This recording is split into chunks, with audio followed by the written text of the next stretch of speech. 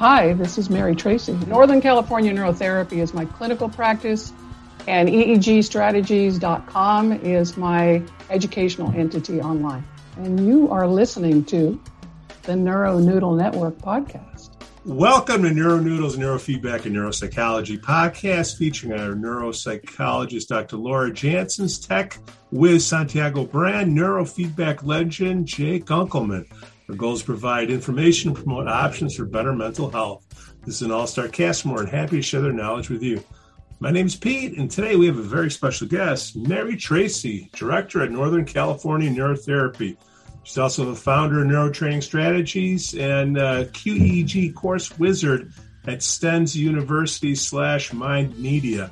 Maybe I got some of that right. But before we get to Mary, we got some Patreon love to dish out.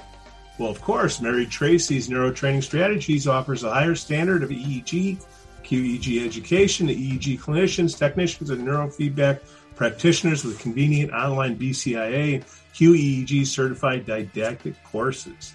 The 6th annual Super Brain Summit is April 8th at Bradley University, featuring Dr. Bruce Wexler.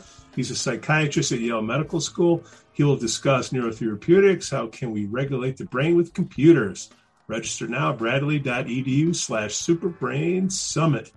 Please give us 5 stars on Apple Podcasts. It really helps get the word out. If they can't hear us, we can't help them.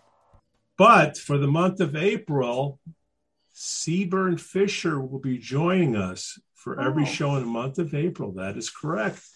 Wow. Mental Health Awareness Month is May, and she's going to come on and give us a little kickstart. And if we all get along, we might continue it. Who knows? That's how we started with Jay, right, Jay? Am I on this show? Welcome to part 2 of Mary Tracy's talk. 0.5-volt battery and a couple of wires would basically go through, normal skin impedance without super skin prep and basically give you a reasonable current. And they actually did that. They went back to Fort Carson, Colorado, and I got a phone call in the wee hours of the morning from the person in the military saying, "It really works." And he had activated his approach and turned off his inhibit and called me in the wee hours of the morning. I told him, well, I figured it would work. That's why I told you about it. But you should probably have enough judgment to call during like routine business hours. I might be up all night, but I've got a partner here who does appreciate the phone not ringing at 2-3 in the morning. So He didn't get the memo, Jay. Well, people know that I don't really sleep much, so they figure it's an easy thing to give me a call whatever time of day it is, and I may be up and around, but I don't always necessarily appreciate phone calls at the wee hours of the morning because of other people at the house here. So, Right. All right, so let's move right along here. So this is the power spectra from this woman. Yeah. You can see the slowing on the left-hand side. It's actually over the entire left temporal chain. The problem with the slowing here and here is word finding, working memory, short-term memory. She's got a fast alpha variant in the back of her head, which causes anxiety. That is not a prefrontal cortical feature. But I did want to demonstrate at least some EEG here that's associated with prefrontal cortex. So we also have medial anterior cingulate features of the prefrontal cortex. And I like this diagram because it shows that the cingulate cortex, which is not on the surface, but is underneath the surface where we would normally be recording the EEG. We can get recordings of EEG from it, even though it's a little bit deeper than the surface. This has an extremely high baseline metabolic activity at rest. And that's attributed to the spontaneous self-generated mental activity of the default mode network, the human resting brain. When goal-directed behavior suddenly lights up, when somebody gets interested in something and they're moving in the direction of goal-directed behavior, the metabolic rate of the medial prefrontal cortex decreases significantly. So there's functional associations between the dorsal and the ventral portions. This is the front of the head again, prefrontal cortex, with the medial anterior cingulate prefrontal cortex. So the former, the dorsal, is associated with complex cognitive operations. So sometimes we can see a slowing in the medial, anterior, medial prefrontal cortex, and that slowing will be maybe in the theta range, and maybe it'll be pretty high amplitude.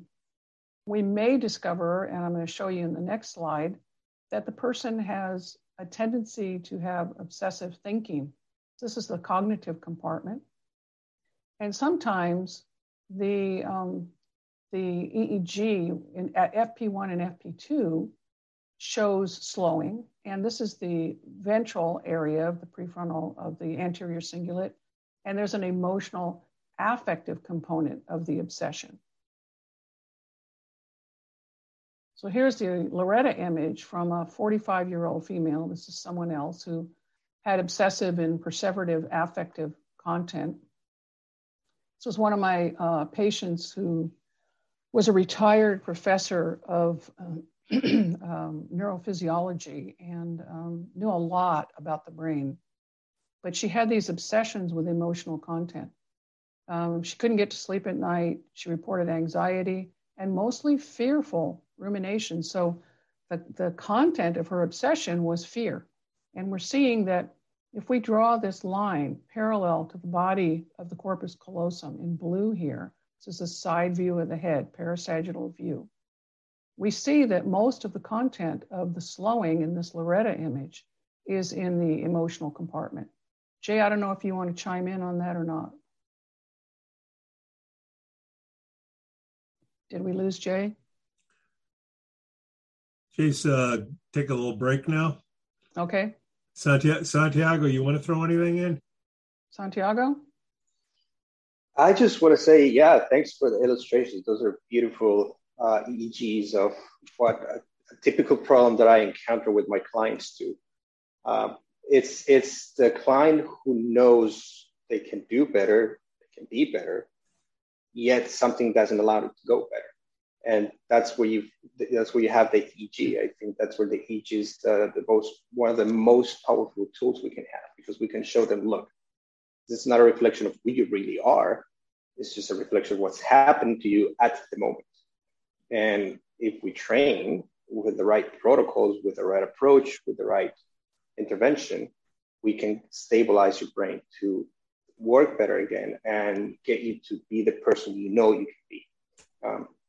And I say time and again, I just recently did an EEG of a young kid who got into trouble at school, and same finding, all this slowing in the prefrontal cortex.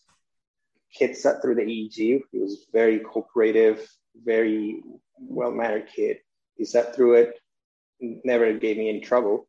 But at some point, he started getting fidgety. And, you see all this data over the FP1, FP2, F7, F8, and there you have it. I mean, he has no ability to control his impulses. And he's doing very well academically, but he just gets in trouble because he doesn't contemplate the consequences of his actions. So this is very important, because then you can explain to these very concerned parents that, this is not out of volition. This is not willful behavior all the time. And that we have a brain that we need to stabilize, that this is not a bad kid, that this is not a bad person. So there's great value in the images. And I think that this just really gets the point across. In my experience, I've had parents, when I'm doing the EEG assessments and I'm providing the feedback, there's parents who cry out of concern. We train for X amount of sessions, the person gets better, and then you get tears of joy. And I think that's one of the high points of the work that we do. And it's good that we have these tools available for that. It's very satisfying. And I don't know about you, Santiago, but oftentimes when I do a 19-lead EEG assessment and I give the person the results, they start crying, because it's like the first thing they say is, so I'm not crazy. I really have this. You can really see this in my brain. It's like, yeah, we don't diagnose with this stuff, but it correlates very closely with your presenting symptoms. And a lot of times I'll get tears at that point. Yeah, I've seen very powerful reactions from people you wouldn't expect. Teenagers usually, when they come see me, they come very quiet. They don't say hi. They reluctantly sit on that chair because they're thinking they're going to see just one more shrink who's going to try to talk to them of the troubles. And so I give them the play-by-play. I explain to them what the cap is, what I'm gelling. I show them the images. By the end of the session, most teenagers would turn to their parents and go, I want to come here. This I want to do. Because they get to see their brain. And some of them turn to their parents and say, see, I told you, I'm not making this up. I'm not crazy. And the parents go, oh, okay, now we get it. So I think in terms of the human impact, this is a very powerful tool to have. Absolutely, Santiago. And I have a similar experience. I know I need to move along here, but if I have a kid who's like just fidgeting and he's looking out the window, mostly he, sometimes she, and just non-cooperative, and I try to have a talk and nothing happens, and they're saying, Mom, because Mom's in the waiting room, Mom, come and get me, this isn't working. I usually have a talk with the parents and I say, you know what? I don't want to put this kid through hell if he doesn't want to be here, so I would suggest you bring him back. Maybe in 6 months, maybe in a year. I just don't want to turn him off to the possibility that his brain function could be optimized with neurofeedback, just because at this point in time, he's so oppositional defiant. So I've had kids come back in 6 months, 8 months, a year. And it's like, you know what? I've been thinking, I want more friends. I want to do better in school. I want to compete with my peers. And they come back. So I need to move along here, but Mary, I got you as long as you want. Santiago, Jay, if you got to split, just split. And Mary, you let me know when you got to go, and then I'll wrap it up. But I'm here for the long haul. Okay. Whatever you got. Okay. So it's funny when people have been told it's all in your head, and they, it's like to dismiss it. When you finally show them that there is something in their head, they're happy to see that there's actually something real that can be dealt with, as opposed to being dismissed. There's something, it's just all in your head, like it's an imaginary disability of some sort. So I've also experienced the people tearful about the good news that there's actually pathology of some sort. And I've always thought that's a little odd when you show them that there's something seriously wrong with their brain, that they end up being glad to see it. There's actually something there that's not all in their head. I think we have to also consider that as neurofeedback practitioners and QEEG analysts, we tend to get the train wrecks. We tend to get the people who have tried everything forever with their kids, even if their kids are 5 or 6 years old. They've been on every single psychotropic medication, heavy duty, nothing's worked. And no one has been able to satisfy them. No one's been able to give them any hope or change anything in their lives for the better. And so that part of it makes me understand why they cry when it's like, wow, we actually found something and we can do something about it, right? Yeah. Yeah. Okay, I'm going to move along here. So a little bit on prefrontal cortex development during adolescence. For many years, it was thought that brain development was completed by, early teenage years, maybe 18 or so, when we used to go to college. Now it's like 25 sometimes. But the MRI studies that have mapped the brain from early childhood to adulthood have found data that's contrary to that. So it now appears that the prefrontal cortex is the last part of the brain to mature. I'm going to show you some graphics on that. And some say it's not until the 3rd decade of life. I was having this conversation with Jay in a consulting session the other day, and he thinks it's more like sometime in the 2nd decade of life. But regardless of when it actually happens, I think we all have the experience that adolescents might use poor judgment and might engage in risky behavior for quite some time before they decide to settle down and actually apply themselves to something goal-directed that's going to benefit them in their lives, not just something that's going to either please their parents or piss their parents off.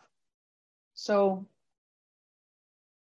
this is a really interesting graph that shows the maturation of the brain as a function of age.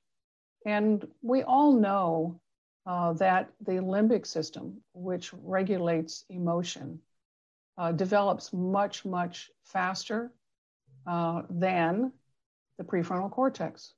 So what do we have? We've got Jay's limbic system banditos here operating from early childhood up into maybe second, third decade of life, not having completed. Actually, the limbic system is already laid down and completed, but then we have the prefrontal cortex not having completed its trajectory of development. Now, we all know that children are emotional decision makers. If they're very young, they haven't had the ontological development of the prefrontal cortex that would help them to contain and manage and control and regulate their emotional urges that happen. And a part of what we do when we're working with adolescents is try to help the brain to move from an emotionally based decision-making posture to a rationally based decision-making posture. And of course, that takes a whole village in order to help that to happen. We need a whole context of parenting and education and that type of thing. So this graph furnishes an explanation of various reactions and behavior patterns that are typical of adolescence. So pronounced risk-taking behavior with respect to alcohol and drug consumption, automobile driving, sexual contacts, increased incidence of emotional disorders and affective disease, we definitely see that, and ease with which interpersonal conflicts can lead to physical violence.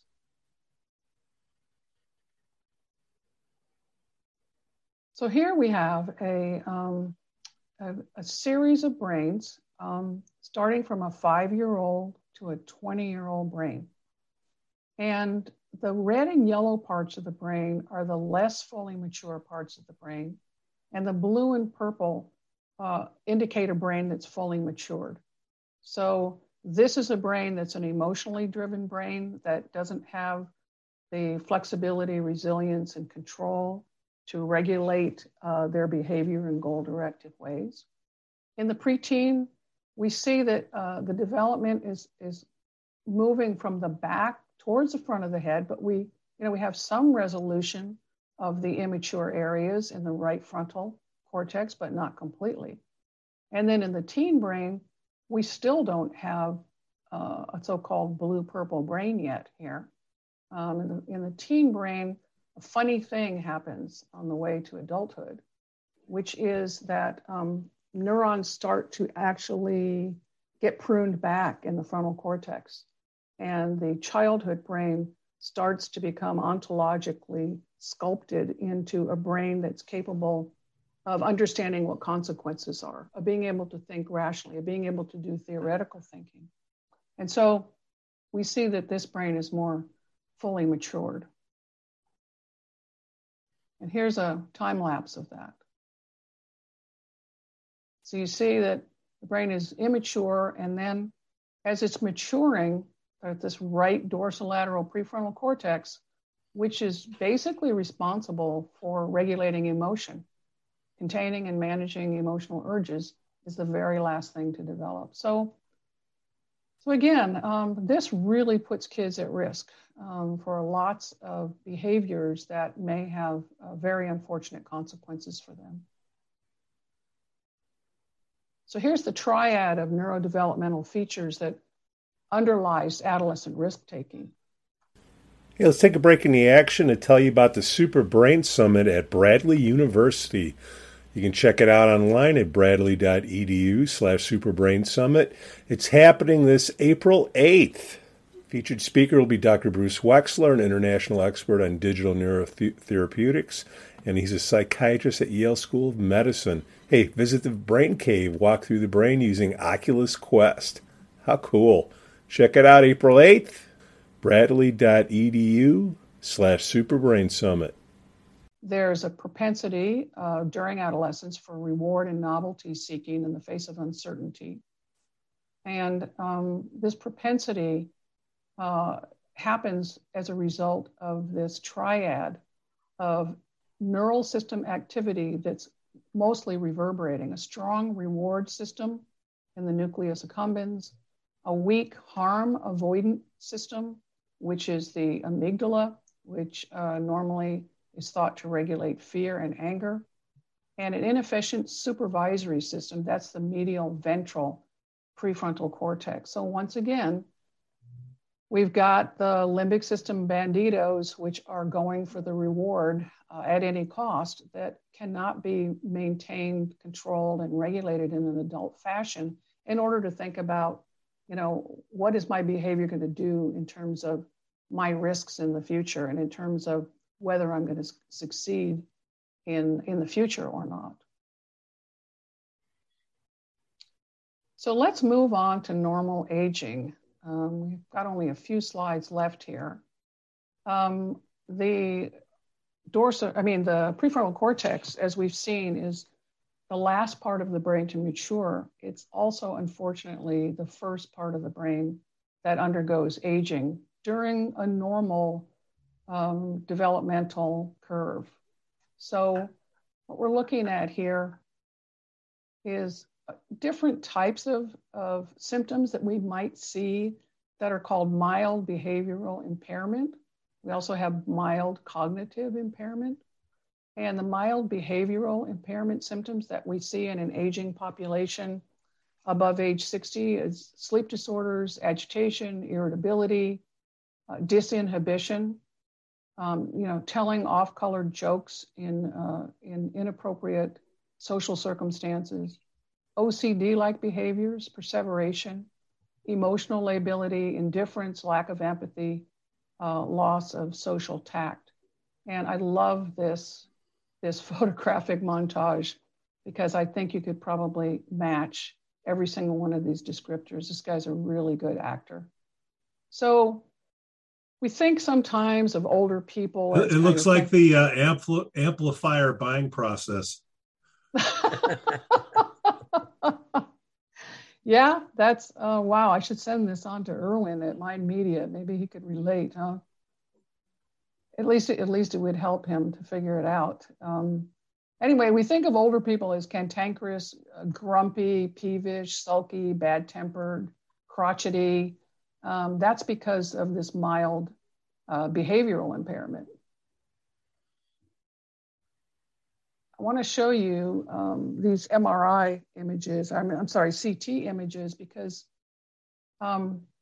we have something called involutional brain changes with aging. It's the shrinkage of the cortex with age that highlights these larger spaces between the cortical sulci and gyri. So the folds or the bumps on the surface of the brain, if you look at a brain in 3 dimensions, those are the gyri, and they start to shrink back. And the sulci are these little grooves, and you can see how the grooves are getting bigger, they're getting darker. There's more black here than there is here. And you also see this huge, looks like almost a vacuum opening up in the frontal lobes. This is the degeneration of the prefrontal cortex just in normal aging. And if we look at the size of the ventricles as well. And the size of the ventricles, yeah. Good point. Yeah. Because this is all shrinking here, the ventricles that carry the cerebral spinal fluid are enlarging, right, Jay? Correct. As the cortex shrinks, it gives more space, and space will be occupied. So the fluid-filled cavities that you see inside the brain end up expanding because there's nothing to keep them from expanding. And unfortunately, the person on the far right has substantial cortical atrophy, frontally, temporally, subcortical structures are lost. The full-blown Alzheimer's disease is a tragic dementia, but it's only one of many kinds of dementia that you can end up having. Multi-infarct dementia, Binswanger's. I mean, Korsakoff syndrome from alcoholism. There's so many kinds of dementia. The EEG is actually quite useful in differentiating the kinds of dementias, but it's underutilized clinically for that purpose, unfortunately. Well, thank you for saying that, because I think I may have referred to this as normal. This is normal. This is mild cognitive impairment stage, and this is Alzheimer's disease. And what we're going to see in just a minute is that mild cognitive impairment in aging does not necessarily always result in Alzheimer's disease. A lot of mild cognitive impairment is just senility. It's just a function of the aging process. So this was a very interesting study that was done by authors who quantified brain MRIs from more than 2,200 male and female participants in the Framingham Heart Study. And they ranged in age from 34 to 97 years. And this graph shows that the frontal lobe volume showed the greatest decline with age, approximately 12% over the age range studied. Whereas, so that's the frontal lobe, look at the mass decreasing. And this is with aging. And that compared to the temporal lobes, the parietal lobe, and the occipital lobe. And of course, men had much more loss in the prefrontal cortex than women did. And I'm going to let you guys comment on that. I'm not even going to touch that. I don't know if anybody wants to comment on that. If you look at the Korean database, which was the first database to separate males and females, one of the dramatic changes that you see between the two sexes is from 45 years old on up. Females have an increase in fast activity in the brain. Males go almost electrically silent in the high frequencies. There's a dramatic difference in the mature male and mature female brain. You can't just lump together the data sets and expect them to represent normal. You've got to differentiate. And it's not just tropic changes, atrophy, basically. Tropic changes are never better, usually. When they refer to tropic changes, they're talking about atrophy, not beneficial changes. And right. The loss of the frontal content ends up being seen in Pick's disease as a specific kind of pathology. Frontotemporal dementia or Pick's disease ends up being, that they usually come in complaining of grandpa having gotten, nasty and crazy. The get off my lawn sort of a thing. And nobody complains if grandpa's gotten nice, but the personality changes for the negative, disinhibition with a frontal lobe loss are really dramatic in Pick's disease. Personality change, second childhood. There's all sorts of terms that kind of go along with Pick's disease, loss of frontal function. But other dementias also lose frontally. Frontotemporal changes with vascular dementias are also kind of where you expect it. And those are really pathological changes. This is, these 2,200 male and female participants were normal. They were showing healthy brain aging. So, and Pick's disease, statistical average brain aging. Yes. Take the pathological stuff out. This is the statistical normal degradation that you can expect. There are some people that don't have this kind of degradation. Not everybody ends up having this, but it's the statistically normal, thing, which in a database, you get the norms, and this is what the norm is expected. But there are some people that have superior performance, not just the norm, and maintaining function at old age is something that can happen.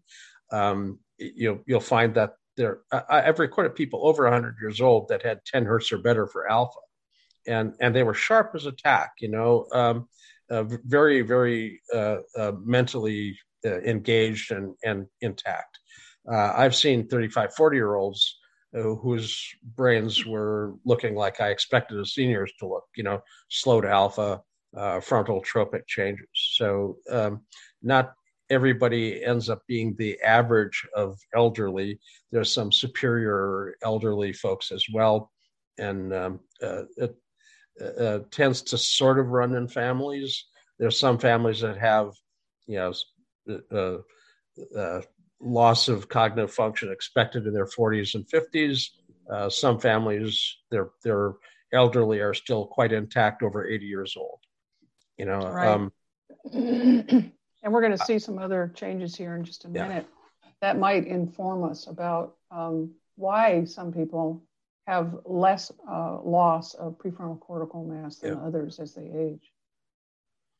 I have an aunt who just turned 100, and the picture of her at 100 years old, if you ask somebody how old she looks, people would say she looks my age, and she's a generation older than I am. Well, that's because you look 120, Jay. Well, thank you very much, Mary. I'm joking. You look like a spring chicken, man. Yeah, right. Like the chicken with parts missing, maybe, You do have some parts missing. That's I true. know. Quite a few, actually. So. With the colonel chasing you. I even had some put back on. I cut those 4 fingers off and had them stuck back on. So, the parts missing like some chicken is the truth for me, Yeah. Sorry, Jay. That's okay. You're so easy to tease, and you're such a good sport. I don't want to disrespect you. I just want the audience to know that I'm not doing this out of disrespect. If you didn't tease me, I'd have to tease myself. Okay. That just gets awkward. So. All right. So no self-teasing. Okay, here we go. Welcome to part 2. This is the last slide, second to last slide. Oh, keep going. You just bought me a week. This is awesome. Okay. This is Yasmin Netic-Simmons, who the study comes out of UC Davis, and I recently found her on, one of those services where you find people.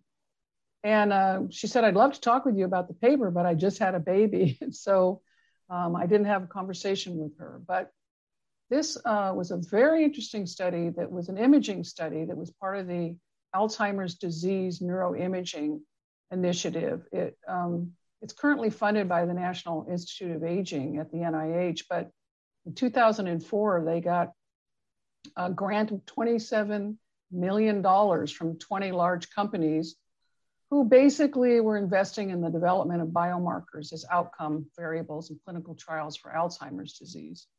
So now many universities are benefiting from these large grants, particularly for neuroimaging and clinical biochemistry. So small subject group, but what they did was they were comparing cognitive decline, and they were looking at Alzheimer's markers, and they were doing psych testing for cognitive variables for frequently performed activities of daily life, that type of thing.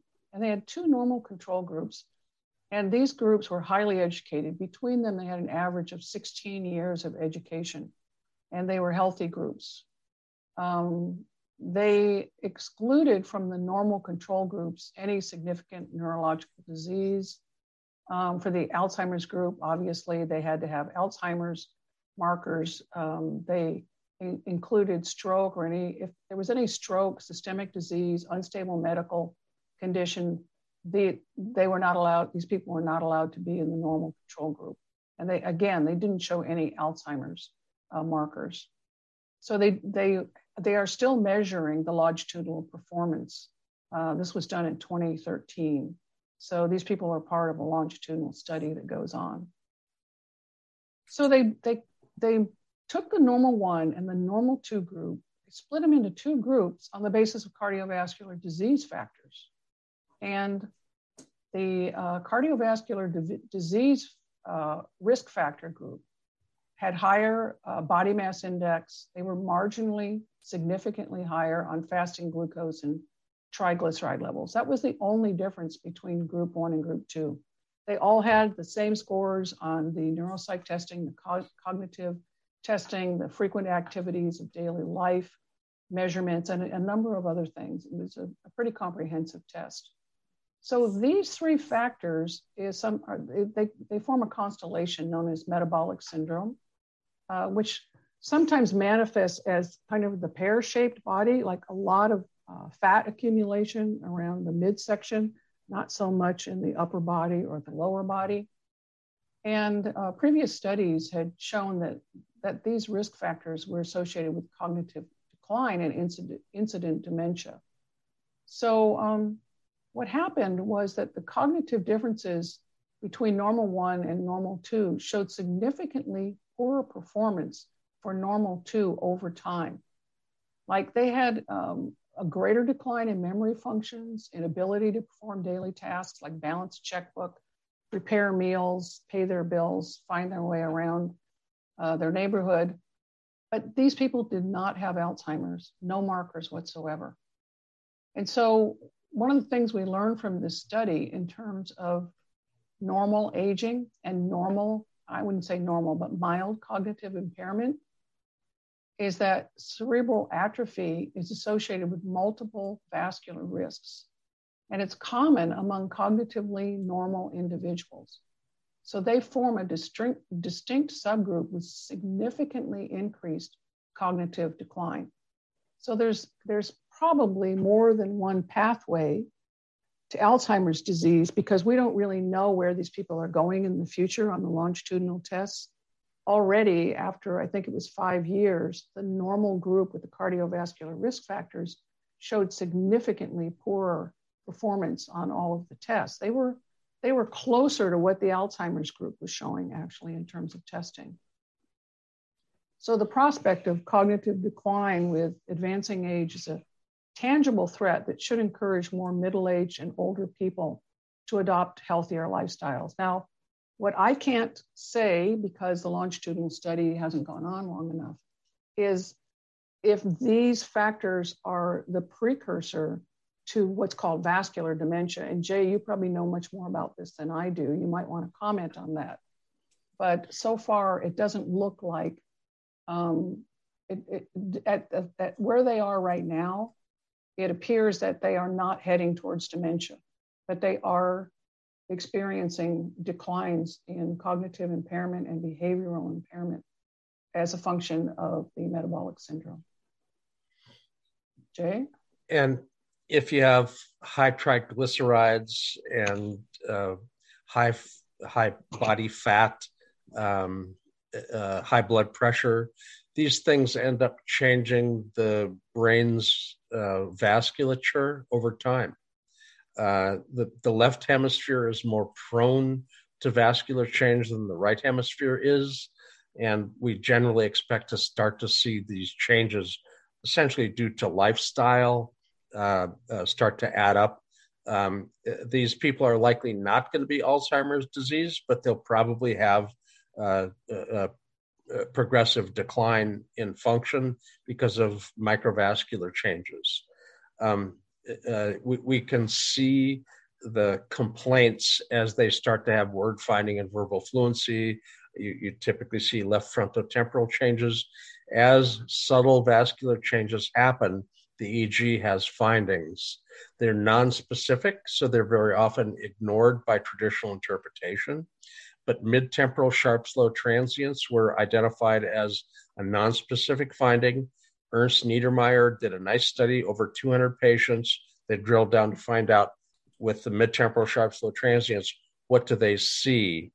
And mid-temporal sharp slow transients were identified. About 80+% of them were vascular issues, migraine, post-traumatic ischemia, anomalies of vasculature like AVMs, arteriovenous malformations, or aneurysms. But there was a vascular source for the mid-temporal sharp slow in over 80% of them. The other 20%, the mid-temporal sharp slow transients, were due to irritative or epileptogenic type changes. The overweight changes are going to be the vascular variety. Vascular change with aging is associated with these high triglycerides. And unfortunately, lifestyle choices end up taking time to end up making their ultimate impact. But their ultimate impact is pretty well assured if you don't end up changing your lifestyle. Right. So there is a differential here between vascular dementia and between what we might call a cardiovascular decline and cognitive impairment. So the only other thing I want to say here is that, remember we talked about the two different types of attention, the exclusive and inclusionary and exclusionary attention, that as we age, we begin to have problems with that. We begin to get more easily distracted by things because the filtering mechanisms in the frontal orbital area are not working properly. We have a more difficult time focusing and concentrating on a task at hand because of dorsolateral prefrontal cortical problems with aging as the brain tends to slow down. And I can tell you from my own personal testament that if you do not have ADD by age 60, you'll probably have it afterwards.